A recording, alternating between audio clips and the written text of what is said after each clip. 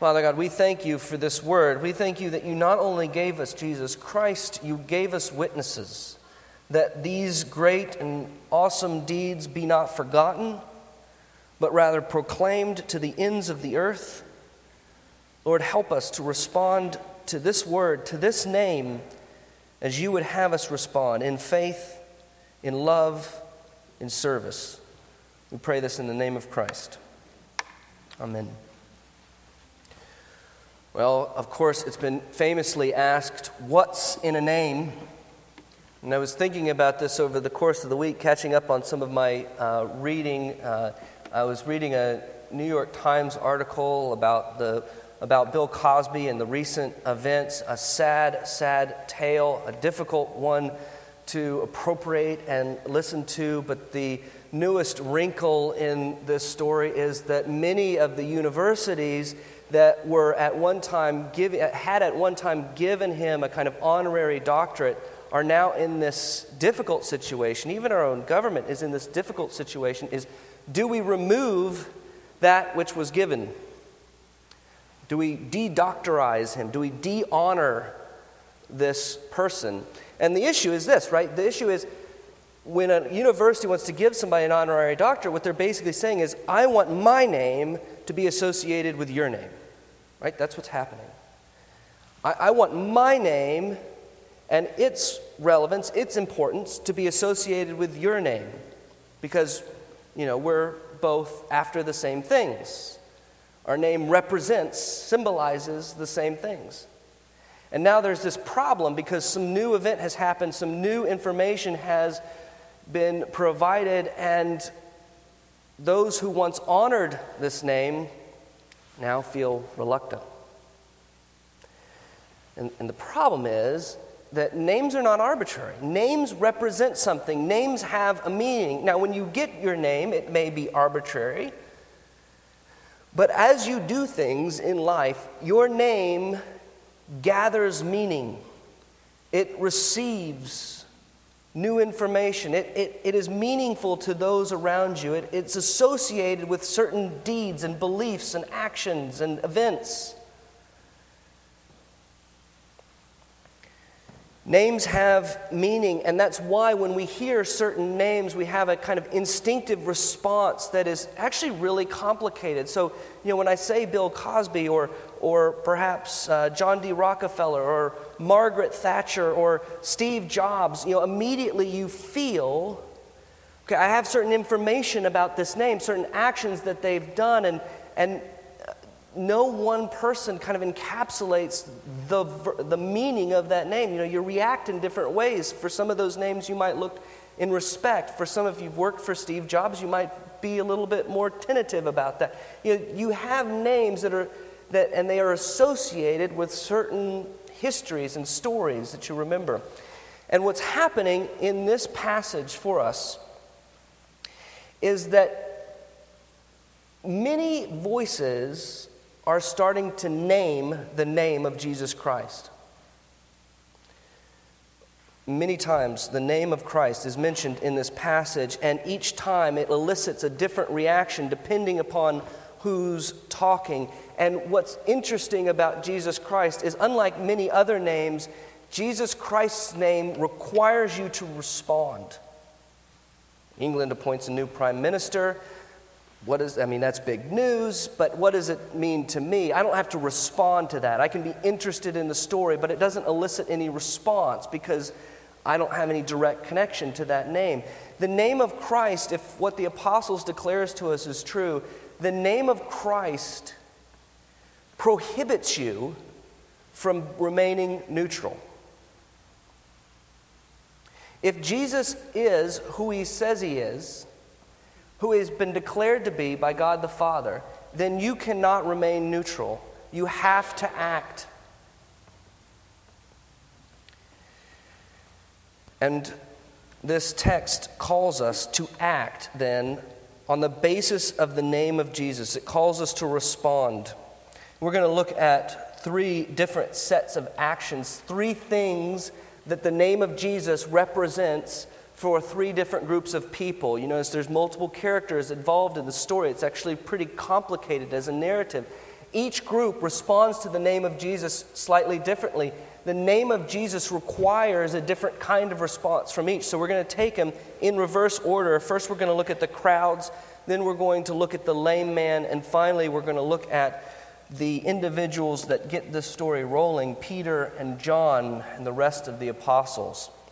What does this name, the name of Jesus, represent to each group? So first then, starting with the crowds, what does the name represent to them? What does it mean for them when they hear the name of Jesus, having witnessed, and I trust you are following the story with me, having witnessed what happened, how are they to respond to this event? Now, prior to this moment, the name of Jesus was something of a question mark.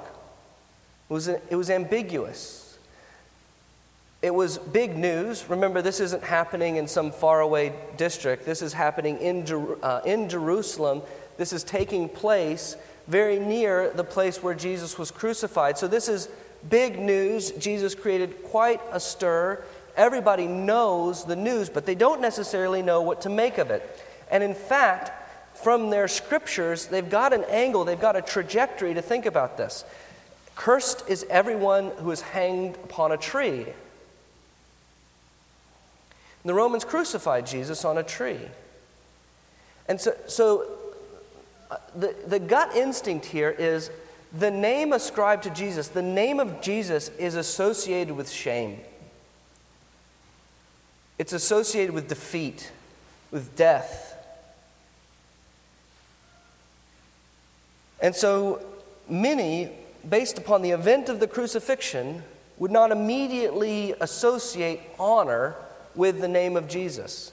Now, they may have questions about what exactly happened there and how did these things happen. Is Jesus a martyr that we should respect, or should he have, in fact, been crucified as a blasphemer? There's questions that are no doubt circulating among the people, but the name itself, it's ambiguous. It's hard to know, how do I relate to this name? But Peter does not allow the people to remain neutral. He does not allow the people to kind of stand by and witness what they have witnessed and say, this does not impact me. If you have witnessed the power of the name of Jesus Christ, you have to respond. What Peter does is he says that this miracle, this moment of healing, this event that has taken place is the result, is the inevitable and inextricable result of God the Father glorifying Jesus' name. And the miracles are not magic.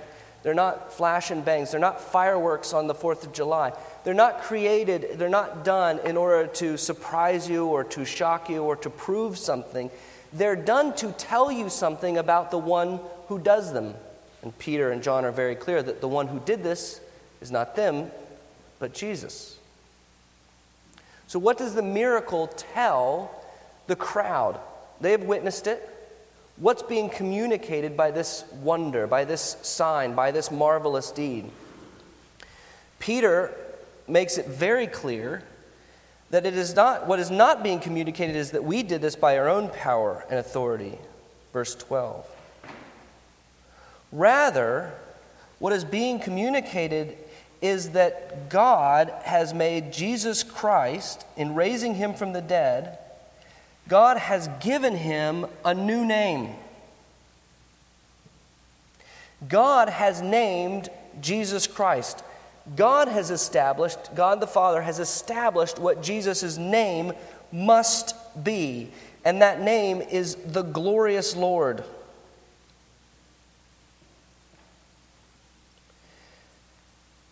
God glorified Jesus Christ. If you'll look with me at verse 15. You killed the author of life, whom God raised from the dead. And by his name, verse 16, by faith in his name, he made this man strong whom you see now. What God does is he glorifies Jesus Christ. He glorifies his servant. That is a powerful statement. It's kind of the reverse of what you would expect. Verse 13, the God of Abraham, the God of Isaac, and the God of Jacob, the God of our fathers, glorified his servant Jesus. Normally, it is the servant, okay, if you think about this from a biblical perspective, if you think about this just in normal life, normally it is the servant who is supposed to bring glory to the one served. Okay? So you're supposed to do a good job for the company. You are supposed to, as Christians, bring glory to Jesus Christ. John and Peter know this full well. Normally, it's the servant who brings glory to the master. But what Peter says, he sort of switches it. It's very striking, and it would be regarded as potentially blasphemous by a Jew of this day. Because it is God who gets glory. And what God the Father does is he glorifies Jesus Christ. God the Father ascribes glory and honor and praise upon his Son who has suffered for his name. So the sign is only possible, the wonder is only possible, Peter says, because it is the result of Christ being glorified. It is the result of God having given Jesus the authority over heaven and earth, the power to raise the dead, the power. He is, notice verse 15, the author of life. It is because Jesus Christ has been named in his resurrection the glorious Lord, the author of life, the risen one, the righteous Savior, that the apostles are then able to do this miracle. And so the crowds, they see the sign, and what Peter does is he says, don't miss the main point. The point is, this sign would not be possible unless Jesus Christ was the Lord of glory, the Lord over heavens and the earth, the Lord who would bring all of the new heavens and the new earth to perfect glory, the Lord who would not only heal this man, but the whole cosmic creation which has been distorted through the fall of Adam. That is how this power was done. And if that's the case, the crowd cannot be neutral. They cannot stand as bystanders and say, whoa, this was amazing. Those fireworks were great. I can't wait till next year. It calls them to a particular kind of action, and Peter specifies. Peter's a great preacher, and he gives you the main point, and he tells you the implication. He tells you what you're supposed to do. The main point is that Jesus Christ is the Lord of glory. Here's the implication. Repent, therefore, and turn back that your sins may be blotted out. Peter says, you're guilty. If Jesus is the Lord of glory, and you, in your ignorance, and your leaders, in their ignorance, killed him, then you are guilty. Paul will do the same thing, by the way. It's not just to the Jews that this kind of command is addressed. Sometimes this passage is used to say, particularly verse 15, you killed the author of life. What's the referent of you there? His Jewish audience. So Jesus killed the Jews. It's not just so the Jews killed Jesus, but it's not. But his audience is the Jews, but Peter will do the same thing. Paul will do the same thing when his audience changes. He says, you are culpable for denying Jesus as the King, the Lord of glory. So in Acts 17, Paul will make great pains to say, Jesus is King, he is Lord, he's been raised from the dead, and you in your ignorance are worshiping idols. You are guilty. If Jesus is the Lord of glory, if he is the author of life, if he is creator and consummator of the universe, if he has been appointed by his resurrection the judge of all creation, then it means we cannot remain neutral. We have to respond, and we are guilty. Therefore, our response is repent, turn back, that your sins may be blotted out. Verse 26, God, having raised up his servant, sent him to you first, to the Jew first, and also the Greek. We'll see that in Acts 10. God, having raised up his servant, sent him to you Jews first to bless you by turning every one of you from your wickedness. The problem is the Jews have named Jesus. We have named Jesus failure, sinner, defeated, dead. And God has named him the glorious one, the author of life, the holy one, the Redeemer, the judge of heaven and earth. You see, there's a conflict between how we assess Christ and how God assesses Christ. And so the call is to change your mind. The work of God as it works itself out in this world, from every sunrise to every sunset, from every benefit that you receive, from every laugh, every joy, every rejoicing over the birth of a child, all of those things are the work of God, and they are assigned to us that God is the author of life, that Jesus has been raised and given the Spirit to pour out life upon us. And the call is then to agree with God that He is King. Repent, believe. And He's a good King. He's a merciful King. So your sins will be blotted out. That's what this sign means to the crowds. That's what the name means to the crowds. How about this wonderful story which occasions the response to the crowds? What do we do about the lame man?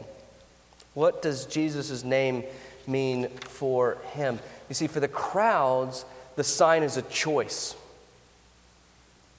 But for the lame man, the one on whom this miracle has been performed, the sign is actually a promise. It signifies that Jesus is the Savior.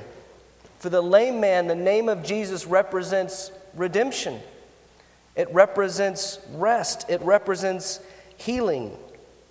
So the lame man also names Jesus different now. His response to Jesus is different. And you see this gradually kind of take effect in the text. There's this question. You could see it here in verse 16. And his name, by faith in his name, has made this man strong, whom you see and know. Okay? So faith in the name of Jesus has made this man strong. But one question that you might have is, well, whose faith? Was it John and Peter's faith? Or was it the lame man's faith? Because the lame man, he's looking for money, right? Like he's a beggar looking for alms, and he looks to John and Peter, and he clearly is not looking to them in faith to be healed because he's surprised at it. He expects to receive something from them, verse 5, but Peter says, I have no silver or gold. Hopefully there was not an awkward pause there. Hopefully Peter moved straight into the good news, but I do have something even better, right? But the lame man is surprised because he gets something, he gets more than he bargained for. He gets something more glorious, he gets something better than he'd ever hoped. So was it the lame man's faith or was it John and Peter's faith? The text doesn't really tell us, but it sort of encapsulates all of those things as the paragraph moves on. What we see is the response of the lame man is the response of faith. God initiates the healing. John and Peter initiate. John and Peter, we're not told how, but they make a decision. This man, we're going to heal him. They initiate, by the power of God, the restoration of the lame man.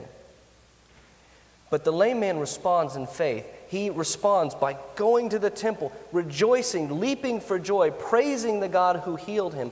We see the lame man believe and have faith. And what is the content of that faith? The content of that faith is not only that Jesus is King, but that He is the one who refreshes and restores.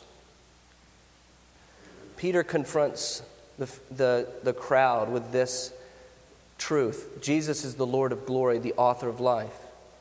But the lame man understands something deeper. That Jesus has been appointed as the one who will refresh. These are the two words that are used in this passage. Verse 19 to 20, to refresh, beginning the age of refreshment. Verse 21, for restoring all things about which God spoke by the mouth of the holy prophets long ago. Sometimes we make the mistake as Christians, particularly as Protestant Christians, we can make the mistake that what Jesus did at his resurrection. What Jesus' death and resurrection was designed to do is simply to pardon my guilt. We're very guilt-centered in the Protestant tradition. And of course, we've seen that, right? That was the previous point. We are all guilty. But Jesus forgiving us isn't the only thing that he does. It's not the only way in which he redeems us. It's the first thing he does, but it's not the only thing he does. If you've ever been sick, right, and maybe you're sick, you're throwing up all the time, and you've got this medicine that you're supposed to take, and it's supposed to make you better, but it can't have its full effect because you keep throwing it up, right? Jesus, the first thing he does is he makes us able to take our medicine. The first thing he does is he forgives us. The first thing he does is he welcomes us into the kingdom. But the kingdom is bigger than just our guilt. The kingdom offers us refreshment and restoration. It creates new life, resurrection life. Paul will say it, you have been raised. It's not something that you wait for, it's happened. Peter's focus is on the future. In this passage, he will restore all things about which God spoke. But you also see that future promise, that God will restore all things, that the kingdom will bring about a new heavens and a new earth at the last day. You see that future expectation has broken into the present. And the precise instant at which it breaks into the present is the healing of the lame man. That's what the kingdom is about. Miracle here isn't just a sign and wonder that says, look, I can do something you can't. It is that, but it's more than that. It's also telling us something about the kingdom that makes that miracle possible. That kingdom is a kingdom that heals. It heals this body. It heals our souls. It heals the cosmos. It is a kingdom that brings about refreshment, restoration. If your problem is anxiety, it brings you rest. If your problem is guilt and fear, it brings you peace. If your problem is the power of indwelling sin that continually brings you back down, the kingdom provides redemption. The kingdom is the answer to every problem that we have. And that answer is provided primarily in the future, ultimately in the future, but it breaks into the present. So you can have rest now. That's what the Sabbath is for. So that you can have healing now. James 5, that's why we pray. Because God still works to heal the lame, the blind, the sick. You can have peace with God now.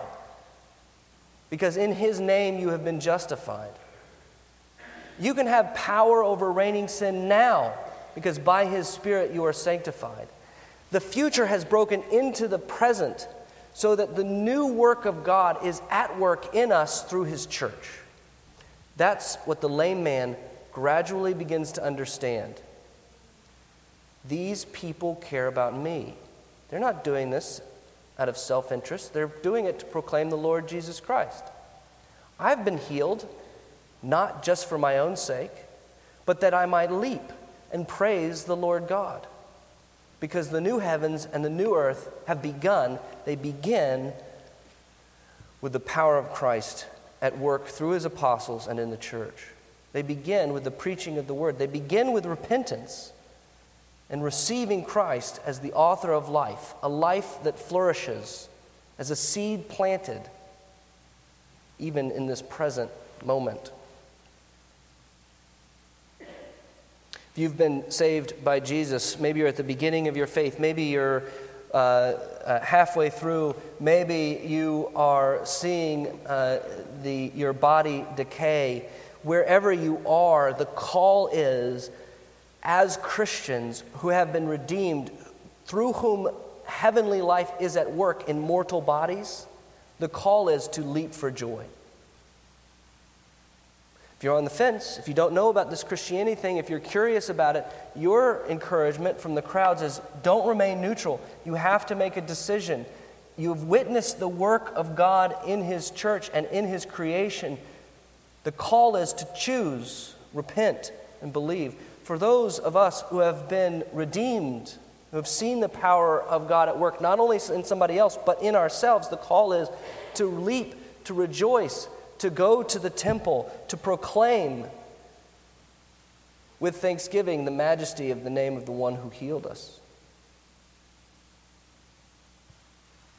How about the disciples? What does the name represent for the disciples? What does it call them to be? The disciples are a little bit further along than everyone else, right? They're a little bit further along because they've seen the power of Jesus Christ. They've named Christ as the Messiah, the glorious one, the author of life. There's some confusion about how exactly that would work out. But Acts 2 seems to have solidified in their minds, this is the work that God is going to accomplish through Jesus Christ. And He's appointed us to continue that work as we preach and teach and do good deeds. They see themselves now as witnesses. And the name for them represents everything that they are called to be. Because they named Jesus Christ as Savior and Lord and as the one who will return and bring about the restoration in the last days, they see themselves inextricably as witnesses to the name. It's a beautiful statement here. They are called to preach the word and to do good deeds to the end of the earth. They have that as a clear command from Jesus Christ.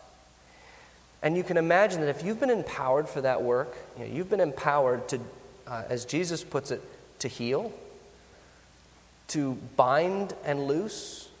As we're going to talk about tonight, they have been empowered as apostles to cast mountains into the sea. They have been empowered over the created order by Jesus Christ. They can forgive and they can condemn. That kind of power, we know it. That goes to your head. What do the apostles say? They wonder. They say, "Men of Israel, why do you wonder at this? Why do you stare at us as though by our own power and piety we have made him walk?" I mean, this has entered kind of our Christian parlance. This is something that we say so much that we don't really mean it anymore. But we say things like, "Oh, it's not me, it's God.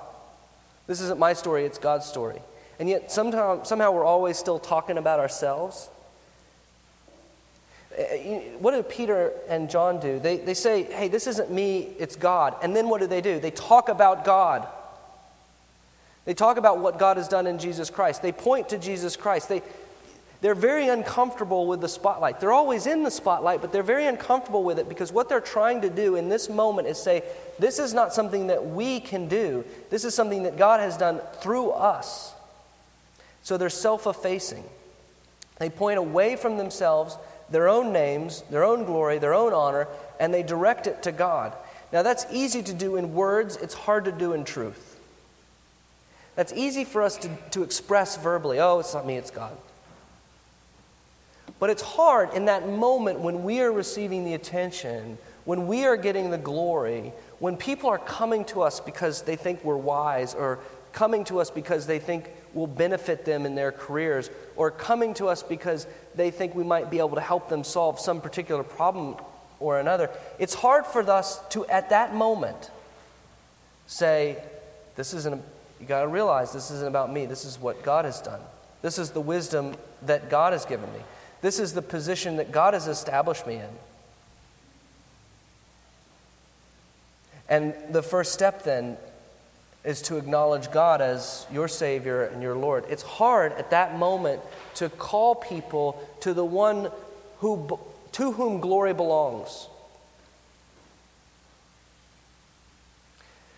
Peter and John and ourselves in a slightly different way, we have received authority from Jesus Christ. We are citizens of the heavenly kingdom. We have been given the blessings associated with the inheritance of Jesus Christ. We have the Holy Spirit, and many of you have experienced that in your lives, and you know that your marriages are better for it, and you know that your careers are better for it, and you know that your lives and your salvation, all of these things are better because you serve in the kingdom of refreshment and restoration, and they don't. Don't be self-righteous. This isn't you. It's the power of God at work in you. This isn't something that you have acquired. It's something that God has given. You do not boast about gifts. You do not boast in yourself about gifts that you have received. You boast in the one who gave it to you. This is from God. This is what God has given. Don't ascribe the glory to me. This is a sign that God is at work. We serve, we're empowered, but we do all things in the name of Jesus Christ and not for our own sakes. So what does the name mean? What does the name of Jesus Christ mean to you? What is your response to the name? For some, it may be repulsion. He was defeated. He died. Paul says, for some, Jesus is the scent of death because he was weak, because he turned the world upside down, because his followers are so seemingly hypocritical and sinful. For some, the name of Jesus is this new name that we name, and it's a delight, and we realize the freshness of the restoration that has begun. For some, we have borne the name of Christ for a long time, and we seek, having seen his power at work in people, we seek constantly to give him the glory and to give him the praise. In each case, the name of Jesus Christ must be our center. It must all be about him. That's the message of the miracles. All of the miracles are about this. Jesus Christ is the ruler of heaven and earth and is restoring all things to himself, that he may obtain the preeminence and the glory over all things. It is all about Jesus Christ. Where in our lives is that not true? What have we not brought under his submission? Where are we not giving him the glory and the praise? Preview of things to come. Your prayer life is a great reflection of that. What do you pray for? And more importantly, I would say, what don't you pray for? We need to search our hearts.